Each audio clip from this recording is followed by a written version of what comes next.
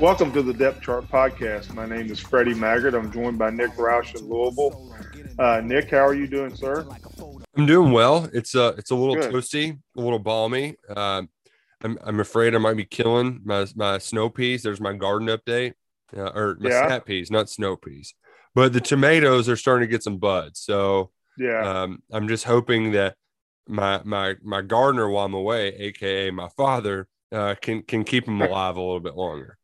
Well, let's hope he does. Because that's important. Growing your own vegetables is your what we talk about in the KSR football podcast. Your interest to the second level of manhood, right? Exactly. Of adulting. Yeah. So, on a serious note, as we get, I'm sorry. Go ahead. I was just going to say the only problem is you ever just like consistently forget something, like whether it's your ear. There's always just one thing that you always leave behind. For me, it's my mom has had these tomato cages. I've been to her house 7 times with the intent on bringing these tomato cages home. I finally pull them out, have them sitting on the patio, still forget to bring them home. So one day I'll get these tomato cages over into my garden. One day. Yeah, you need to channel your Rich Brooks and get your tomatoes taken care of there. Seriously. Or maters, as they're called back home. On a serious note, Nick, I like to dedicate today's podcast to a great man from my hometown. Mel Hardy passed away this week. Mel is the dad of Vinny Hardy, who hosts a podcast and does a lot of media for UK. Mel, I tell you, Nick, he was a once in a generation, just the kindest, nicest man that I've ever known. And I knew him my entire life. And you can substitute me saying this for everybody that grew up where we did, that Mel was just a fantastic, sweet soul.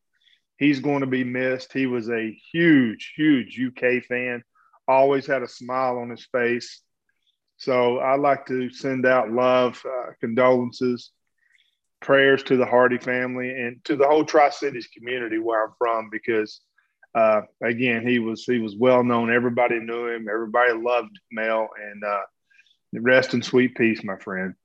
Yep. Thoughts and prayers out to the Hardys. It's never easy to lose a loved one. It isn't. And Mel was a great one. And he would want us to go forward with this podcast because he loved the Cats. Nick, I don't think we can start any podcast now in any other fashion than talking about the quarterbacks. Oh, love it. It's quarterback competition season. Yeah. You, Ryan, and Matt are 100% sold on Will Levis being the starting quarterback at Kentucky. Yeah. I mean, here's the thing, Freddie. I was admittedly not in the loop whenever he entered the portal. It caught me off guard. I didn't anticipate this happening. And I was like, really? What's going on here? We got ourselves a good quarterback competition as is. Bringing in another guy? What's the deal here? And off the jump, he seemed to be the guy. And for all intents and purposes, it was because he was, in fact, Liam Cohen's guy. He got brought in just to, by the offense coordinator. So I from the jump, I presumed that it was going to be him. Then spring happens, and there was a little part of me that said, you know what? I think this might not be a open and closed case here. But as the farther we get away from spring football, the less and less I'm hearing of Joey Gatewood, and the more and more I'm hearing of Will Levis. So I think that while it was overall good this spring for Joey Gatewood, it ultimately did not seal the deal by any means or even come close. And I think this is Will Levis's job for the taking. Yeah, I think spring was used for really install and becoming familiar with the offense for Joey Gatewood and Bo Allen. Then enter Will Levis. I still think there's going to be competition. I mean, I do think that Gatewood and Allen will be given a fair shot to win the job. And I've not seen enough of Will Levis to be all chips on the table, all in, like you and Ryan and Matt. And Matt said, and I quote, if I were a betting man, I would take a large sum and bet it on Will Levis starting game one for Kentucky. So that's a pretty strong statement from Matt. And normally he does not say things like that unless he's fairly certain. So, yeah. And where there's smoke, there's fire. And you're right. Cohen brought in his guy, and his guy was Will Levis. That's who he wanted. And you get that grad transfer, even though it doesn't matter anymore because of the portal. You know, and people forget Joey Gatewood was a transfer. So right. I still think that Bo Allen and Joey Gatewood will get a shot at the job. Definitely. It's not signed, sealed, delivered. Here, Will Levis, this is your football team. He's going to have to earn that because quarterbacks are competitive by nature, and they will fight for the job. And once a starter is named, then we could see some things happening there. I don't know what yet, but you can never have too many, but 3 may be too many for the long term. So big implications in this quarterback contest, Nick. But I'm like you. I'm reading the tea leaves here, and it's saying that Will Levis could very well possibly be the starting quarterback. Yeah, and if we're going to be completely honest, it was very bad business for the KSR folks to say, hey, Levis is going to go ahead and win it months out in advance because we love talking quarterbacks. The fans love it. There's so much intrigue around it. You're 100% right in that they aren't like Levis isn't showing up and getting all the reps with the ones. There's going to be a quarterback competition, but I do think all in all, he has the best tools. But here's the thing too. He doesn't have the experience with this. He doesn't have that wide receiver camaraderie yet. He's got to develop that. But I do think that from a physical aspect, as long as he can make the strides that they expect, if he can pick up the offense as they anticipate, he'll be the guy. But there is some assuming in that because, I mean, if he could have done that at Penn State, wouldn't have he been the starter ahead of Sean Clifford? Yeah. So that's what makes this kind of an imperfect science, if you will. Yeah, and then coaches like Lynn Cohen, like every play caller in America, thinks that they can do something for a quarterback that others could not. But I agree. And Will Levis may turn out to blister the SEC. I don't know yet. I've not seen him play. I've seen highlights, I've seen cut-ups, etc. But like you said, I mean, if he was that dynamic, you looks like he would have beaten out Clifford at Penn State on a team that was not very good. So, again, I think it's an open competition. I think everybody's on Levis and probably should be. But I would have a little pause there that Gatewood and Allen will get their shot. And that's going to be probably the first 2 weeks of fall camp because I can tell you fall camp is a long period of time, especially if you factor in NCAA and SEC mandated breaks, time off, limit in contact practices.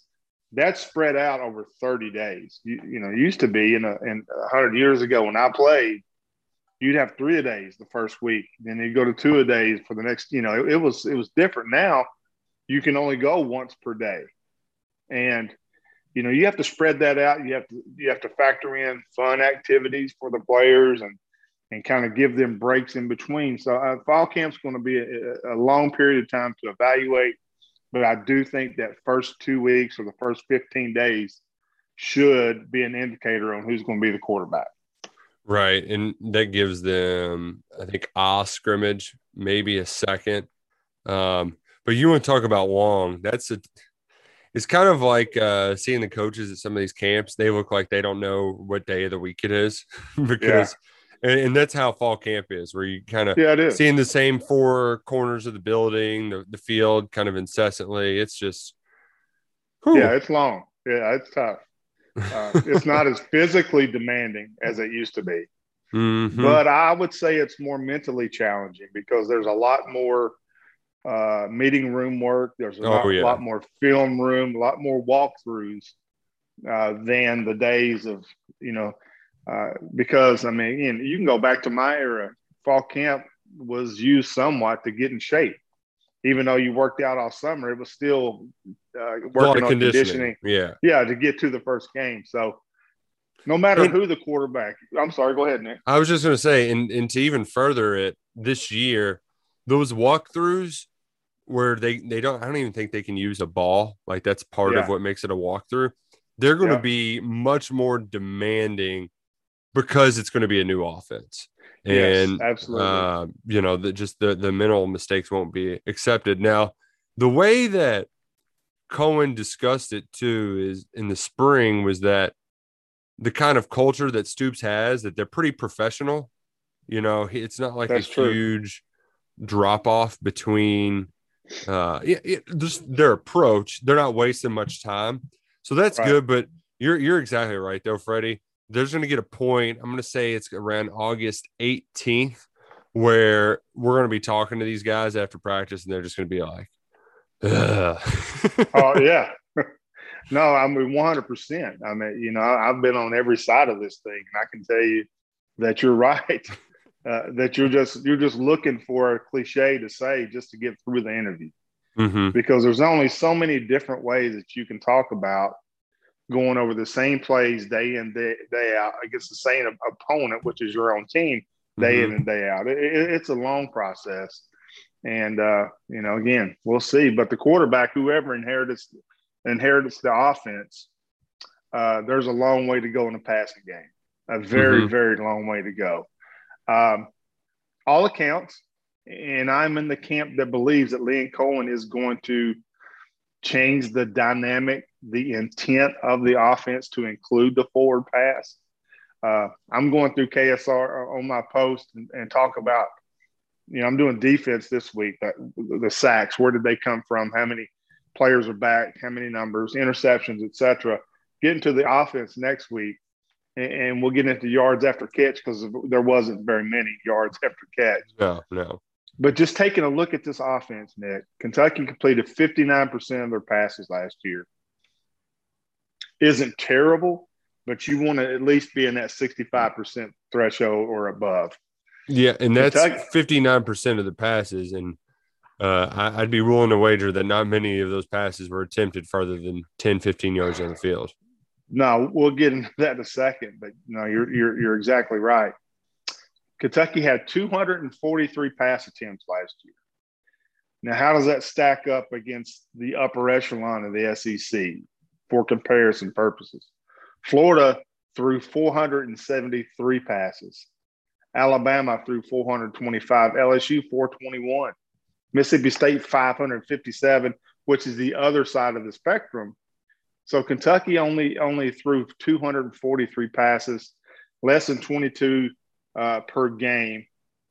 That's not a lot of passes. So the opportunities weren't there due to the play caller's intent. Eddie Grant's intent was to run the football because that's what Kentucky did well, has done well for years. Finished in the top three of the SEC, average right around 200 yards per game. So you do what you do good. You do what you're comfortable with. Kentucky ran the ball well last year, but 59% completion, only 243 attempts. That's low. Now look at the yardage. Kentucky passed for 1,336 yards. Comparatively, Nick, Florida, 4,543. Bama, 4,656. So not only did Kentucky complete a low percentage, had fewer attempts, low yards, it only averaged 5.5 yards per pass attempt. How does that compare? Bama at 11, Ole Miss 10. So again, not a large amount of yards after the catch. Touchdown passes, Kentucky had 7. Florida had 46. I mean, there's a big discrepancy and a lot of what I'm getting at with all this. At 121 yards per game, which is 122nd in the nation, Kentucky has a lot of room to improve. Statistically, this time next year, or let's just say this time in November, you're going to see a big, big change in these passing numbers. And I do think that Cohen's offense is going to be quarterback friendly, and the receivers are going to benefit from being schemed open to have yards after catch. We did not see that in the Eddie Grant era. It was usually, if there was a catch, you catch it and it's to the ground. Mm-hmm. But I think that you're going to see a lot of changes in this pass offense, and that's what's got so many people excited about the offense. But it also, when you look at how Kentucky is projected or predicted in SEC rankings and national rankings, there's so many unknowns with this offense. People don't know how to project Kentucky in 2021.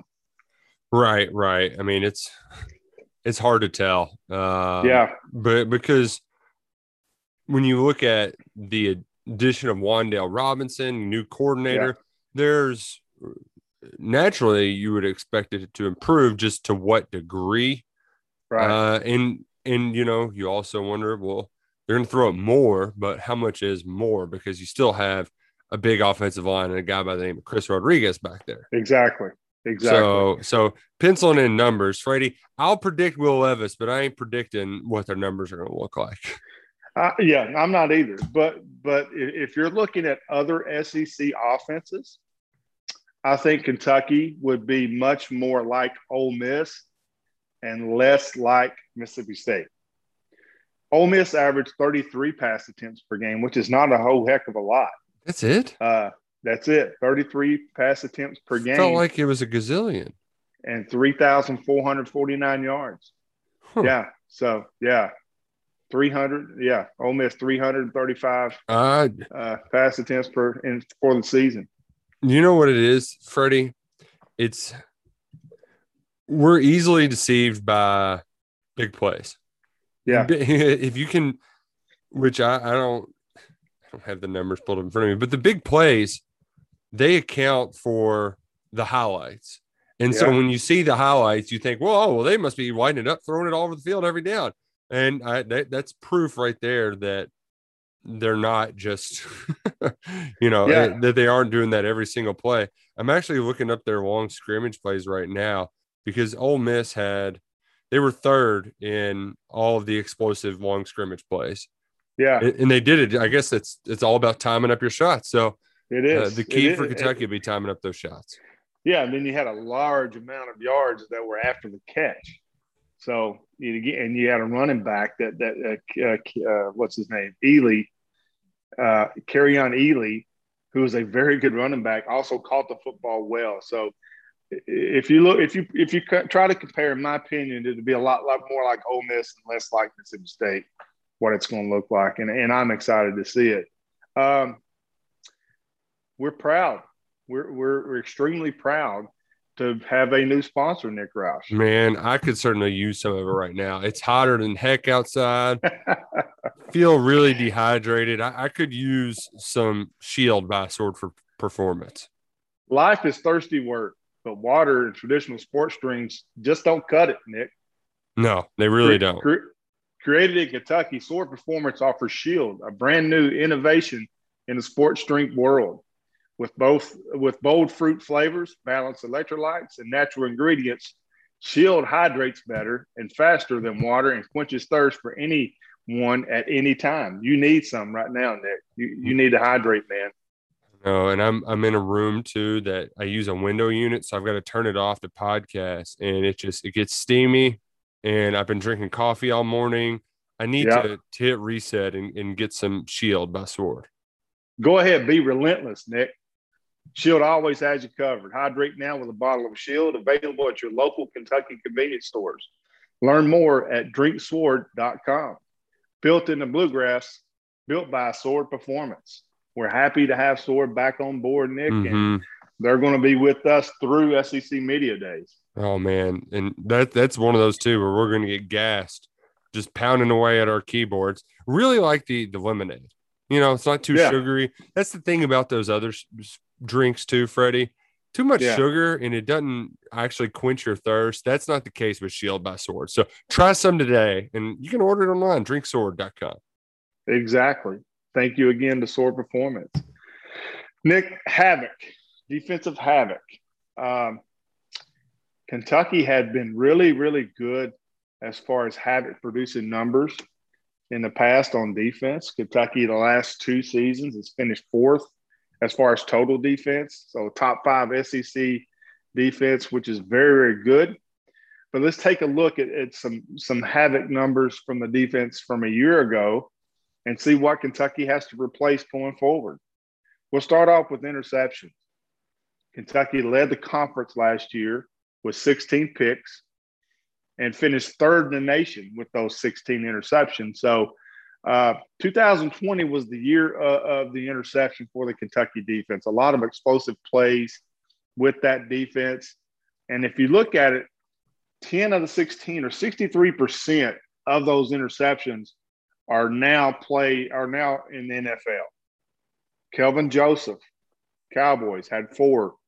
Brandon Eccles with the Jets had 1. Jamin Davis with Washington, 3.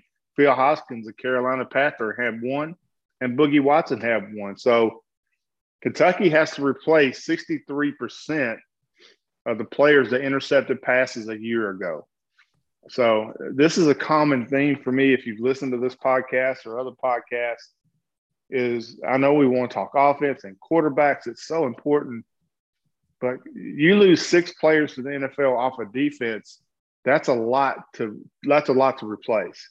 Mm-hmm. Now, Kentucky is a player development program, meaning even after a mass exodus of players to the NFL after the 2018 season, Kentucky actually improved defensively, statistically across the board. And then last year. So I think Kentucky's going to be just fine, but that's a lot of interceptions to replace. Mm-hmm. No, you're exactly right, Freddie. In the I wouldn't say the one area where Kentucky got the interceptions by playing sound pass defense. They didn't get it through the pass rush necessarily. I know there was at least a couple against Mississippi State were like that. But you have some safeties that can come up and make plays, but you're breaking in new cornerbacks. And some of those plays were just, Kelvin Joseph just jumped that ball at Tennessee, and Jamin Davis, they don't grow Jamin Davises on trees. There aren't dudes like him that can play Mike linebacker and cover as well as he can. So there's some natural stuff that you're just not going to be able to duplicate. So you're going to find it in other areas by getting after the quarterback. And, when Kentucky lost Calvin Taylor, they struggled in that. I know Calvin had a couple batted balls that if they didn't lead to picked off passes, they at least presented the opportunity. So other guys have to create more opportunities because you just don't have bona fide ball hawks out there, at least that we know of.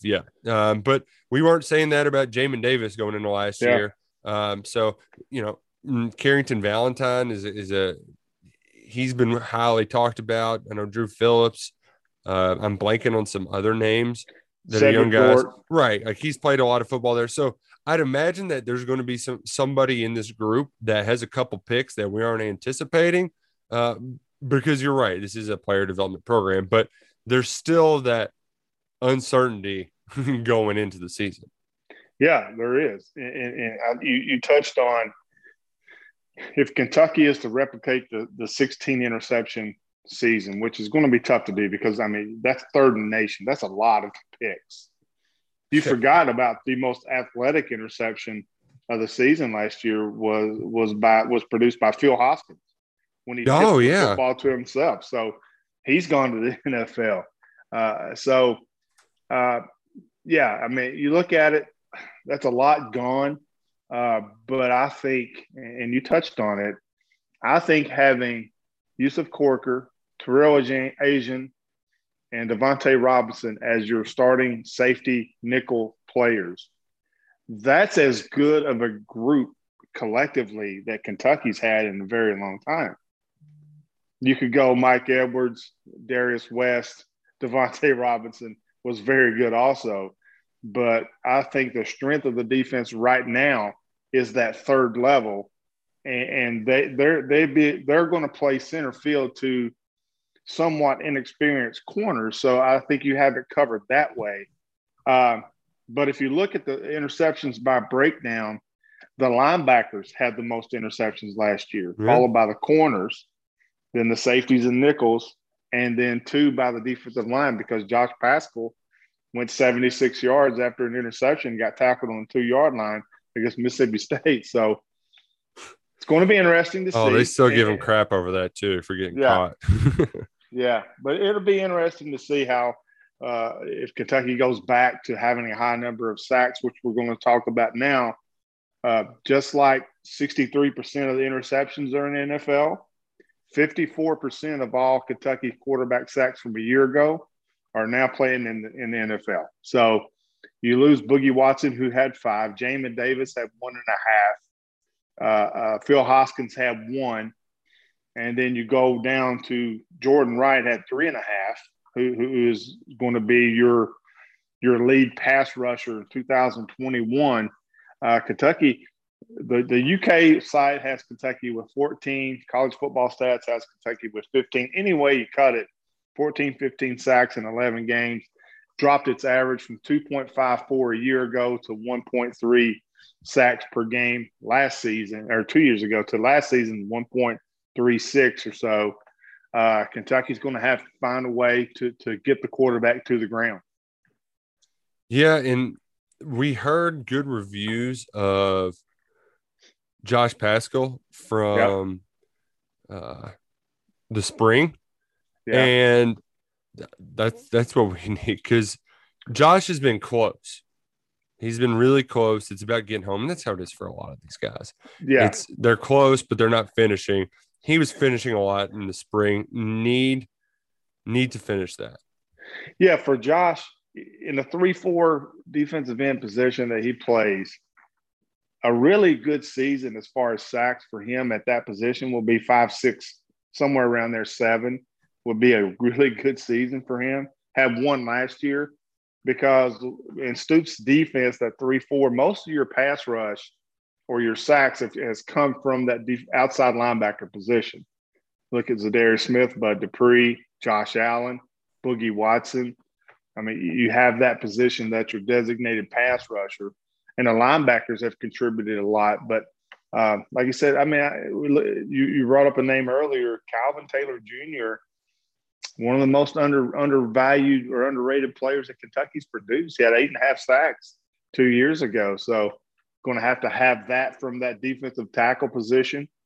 And we'll see how that works out because it's going to be Isaiah Gibson over there. Mm-hmm. You're going to have Octavius Oxendine. You're going to have new players in those roles, and how they can get after the passer is going to be very important. Yeah, I'm not worried that much about their run defense. I think they're going to be stout against the run, but it's just having that giddy up off the line. And Paschal's one of those kind of freaks, for the lack of a better term, who can do that. So need him to play big. But the one thing I did want to bring up, though, Freddie, we were talking about picking off passes. There's a new guy who could contribute to this. He's probably a better blitzer, though, than he is actually in coverage, and that's Jaquez Jones, who announced he's going to be a Wildcat. John Summerall expects the former Ole Miss leading tackler to be on campus on Monday.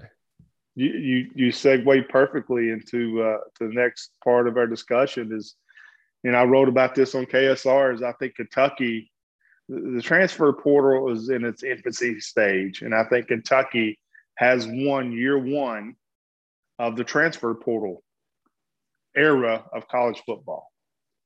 And I'll say that. Let's look at the incoming players first, Nick. You tell me if these guys are impact or not. Jaquez Jones. Leading tackler at SEC school. Good. Yeah.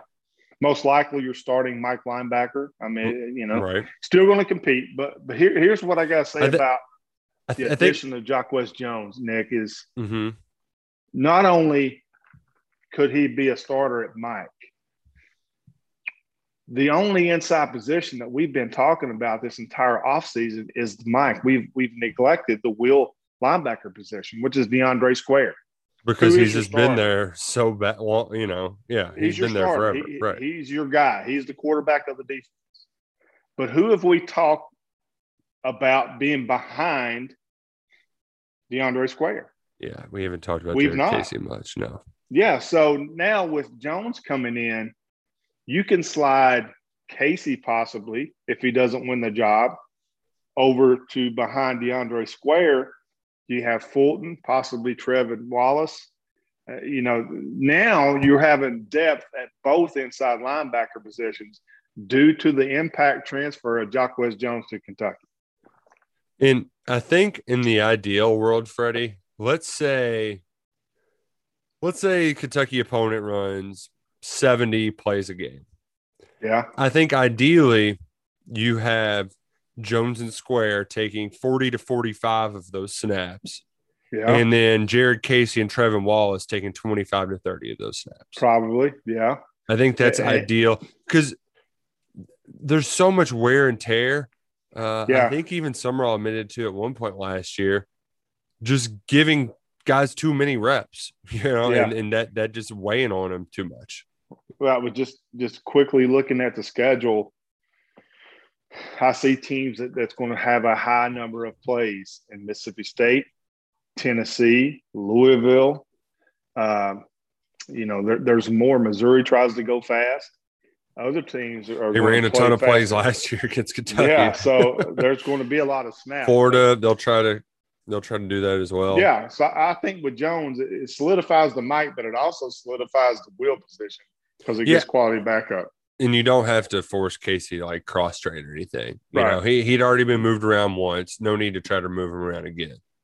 The next one I'm going to leave up to you, Trayvon Morgan. You did the extensive piece on him and know more about him than anybody else. But I would say that if you're looking for wide receivers or maybe a tight end, I mean, getting a big 6'6" target is going to be a net positive in your receiver room. I know that Liam Cohen's really prioritized speed, but they don't build too many guys as big as Morgan who can be a big target. And even if you do the Mod Wagner thing and you only catch a handful of passes and some of them are clutch pass interferences, then that's a net win. Yeah, I agree. Luke Fulton, we've already talked about him, quality depth at inside linebacker. I actually haven't seen Morgan in person. I saw Fulton. I thought he was a tight end. Yeah, he's big. At one of those camps. He is an enormous dude. That's definitely look good in shorts, first one off the bus kind of guy.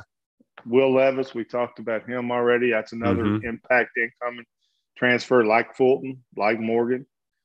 Wan'Dale Robinson, certainly anytime you're the front runner to win the Paul Hornung Award before you've taken a snap at your new school. And we know what Robinson can bring. And I think we're going to learn more about him. But that's certainly an impact transfer. Same with Justice Dingle. Kind of gets left out of the conversation there. That's true. At the jack linebacker position because, with Boogie Watson gone, there's, that's an opening at that position. Does Jordan Wright move over there in certain packages? Justice Dingle running down, how that's done, I don't know. But Justice Dingle is a quality transfer that's incoming. Let's look at the outgoing. Terry Wilson. Terry had a good run at Kentucky. It was a good run. It was solid. Yeah. Nothing. Solid. It had a high or two. It had its fair share of lows, but I think we were always waiting for Terry to take that next step. He just did it, but he was a fine quarterback. Listen, he's the first player in Kentucky history to throw for 3,000 yards and rush for 1,000 yards. So he did something. He did a lot of somethings right. Wish him the best. Allen Daly was a starter at receiver. Is at South Alabama. Mm-hmm. You got a ton of receivers coming in. You got a group of Cummings, Drennan, Tate Crooms that are going to be second-year players. Chris Lewis, Magwood, Crowdis. Yeah. I'm leaving somebody off, obvious. Devontae Ross. Ross. I'm leaving off somebody else. But, yeah, there's a lot of talented incoming guys. And it's also, Freddie, when you look at don't want to paint it so clearly black and white, but it's kind of how when you've got a mid-level 3-star guy, you just look at the offer sheet and that can tell you a lot about him.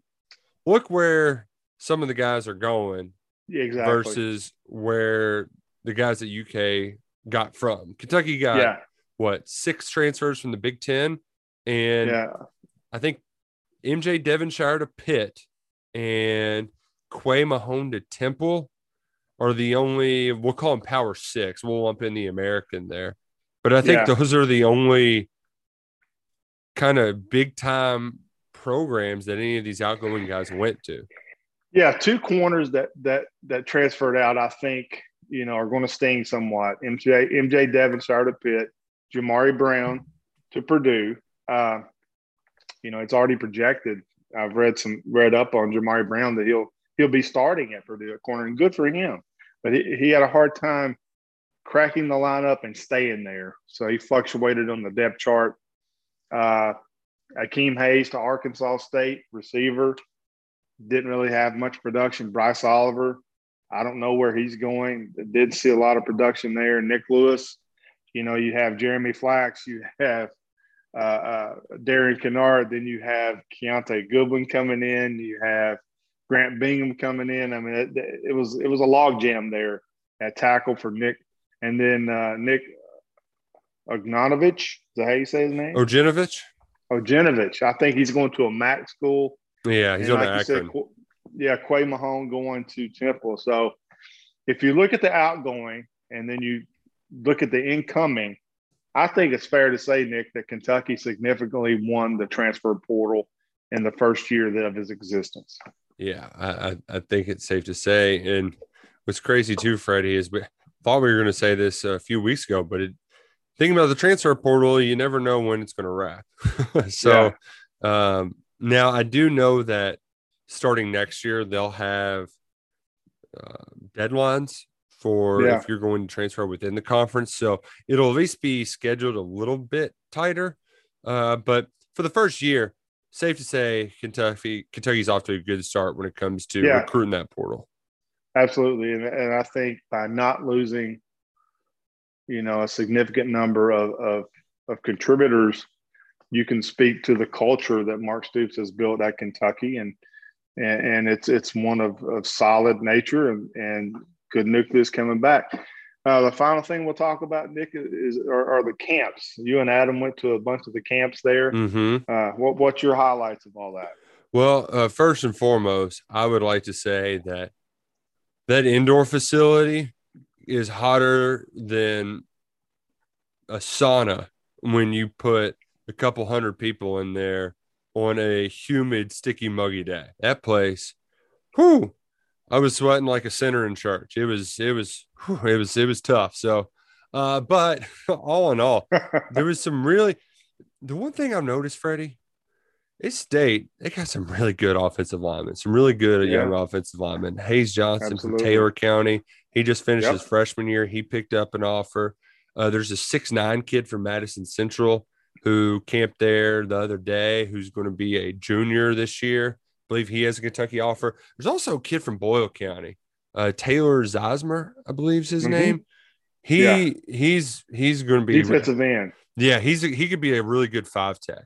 Because he's got some size and length to him. Game. That game you had Zosmer for Boyle County, and then you have Mormon from Franklin County, 2 UK offers the running back. So he's a big lot kid of too. Talent. Yeah, I'm glad to see that he's getting offers. I thought he would. I was sky high on him after the state championship games.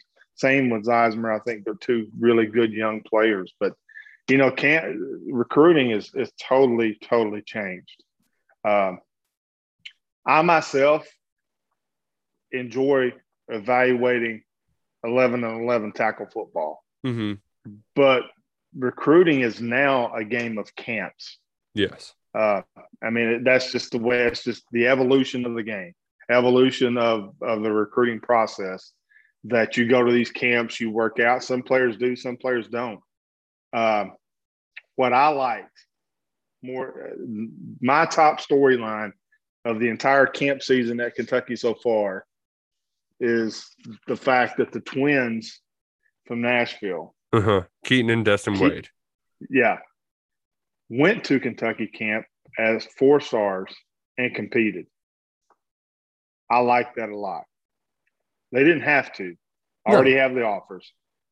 They've already got Kentucky offers. They're already committed to Kentucky. But they went to camp and competed. I really like that about those two. Well, because they used it like a real summer camp where you're going to get better and work with your coaches. Yeah.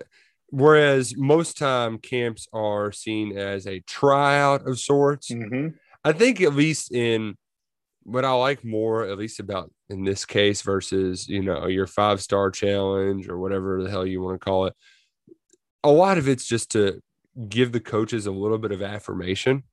Yeah. And a lot of times kids will come out and they'll get offered, but sometimes there's one guy who's, I believe, is officially visiting this weekend, Ryan Baer, big offensive lineman from Ohio, who he went to Ohio State in camp thinking he might get an offer, did not get one.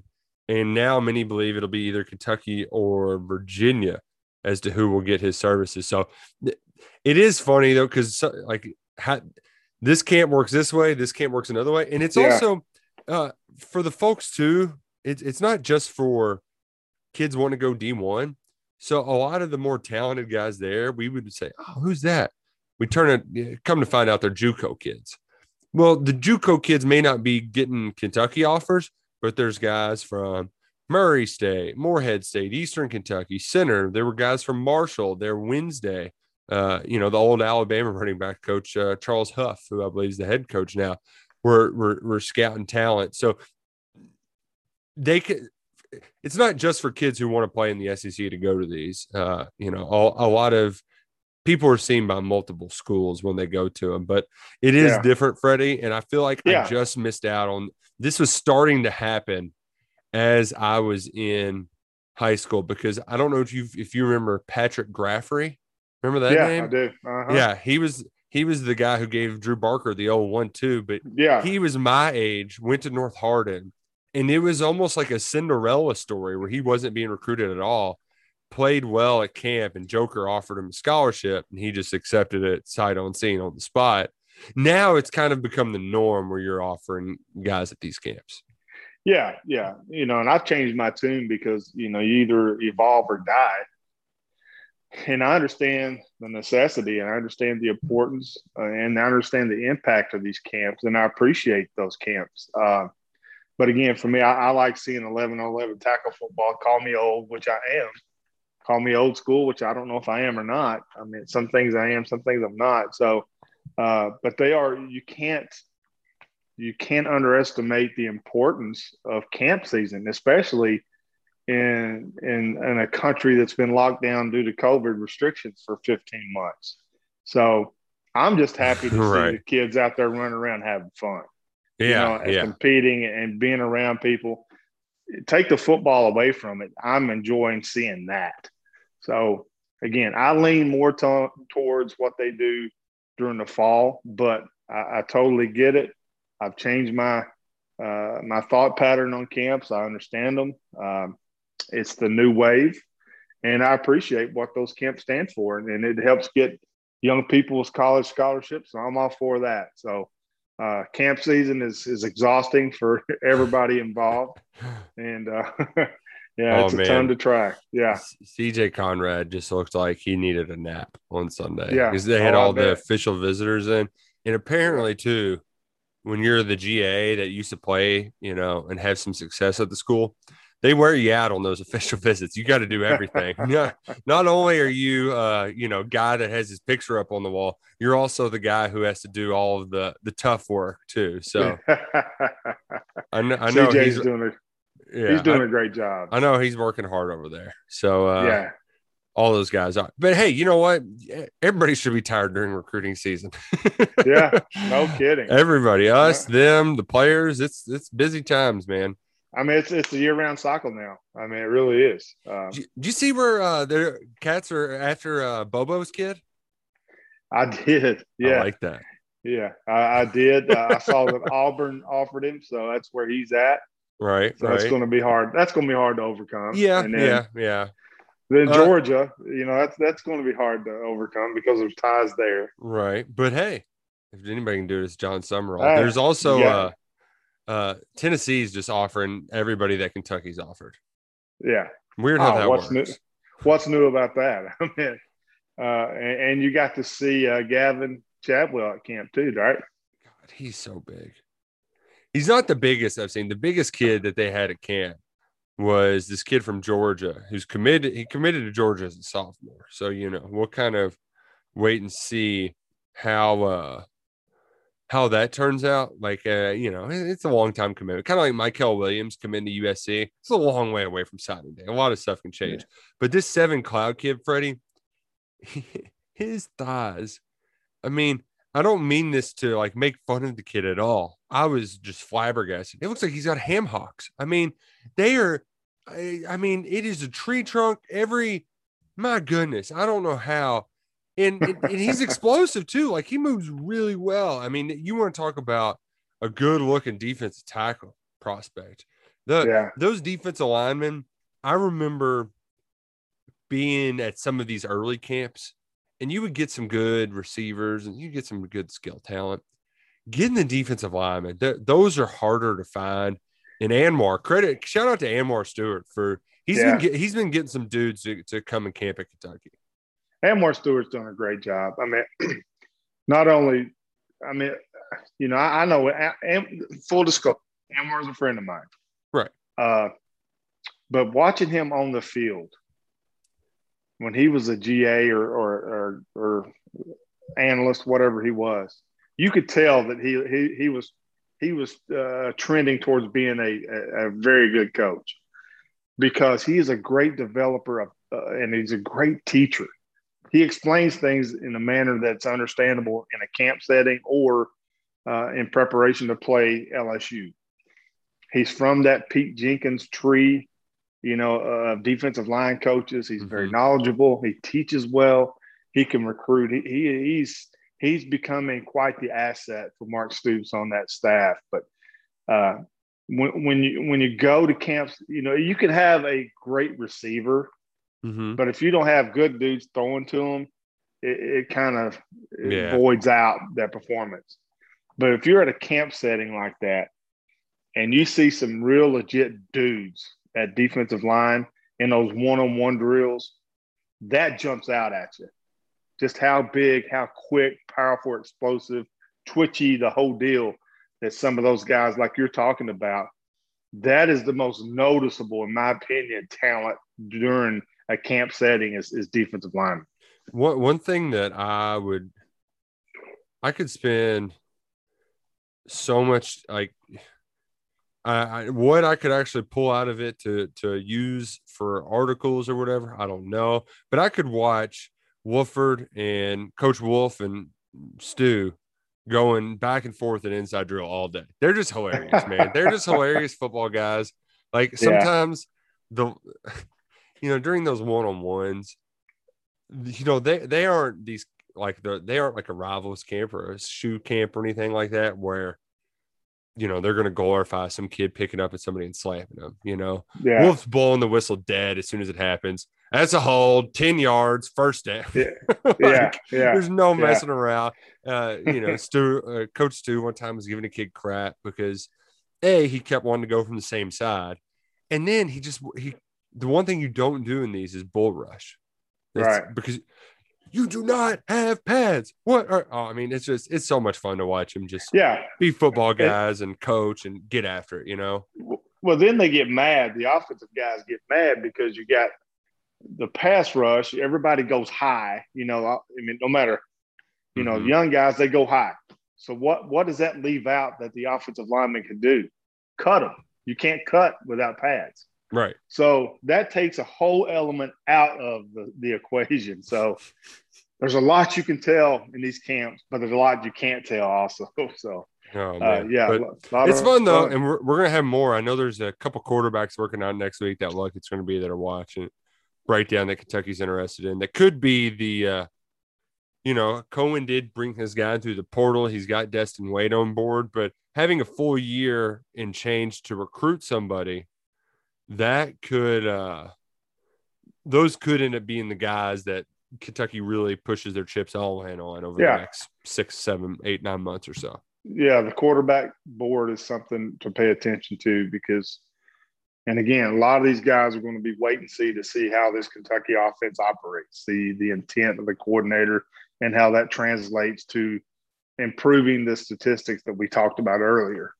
The one thing you can do is go to drinksword.com. Yeah. Built in the bluegrass, built by Sword Performance. So we're happy to have Sword Performance back in our camp, Nick Roush, in our Depth Chart podcast camp. Yep. And we're going to be chugging it down at SEC Media Days. Exactly. And again, rest in sweet peace, Mel Hardy. Vinny, if you listen to this, man, we love you, brother. And I'll be there Saturday and to the whole Tri-City community where I'm from. Condolences and much love. So thanks for listening. And remember, Sword Performance, built in the bluegrass, built by Sword Performance.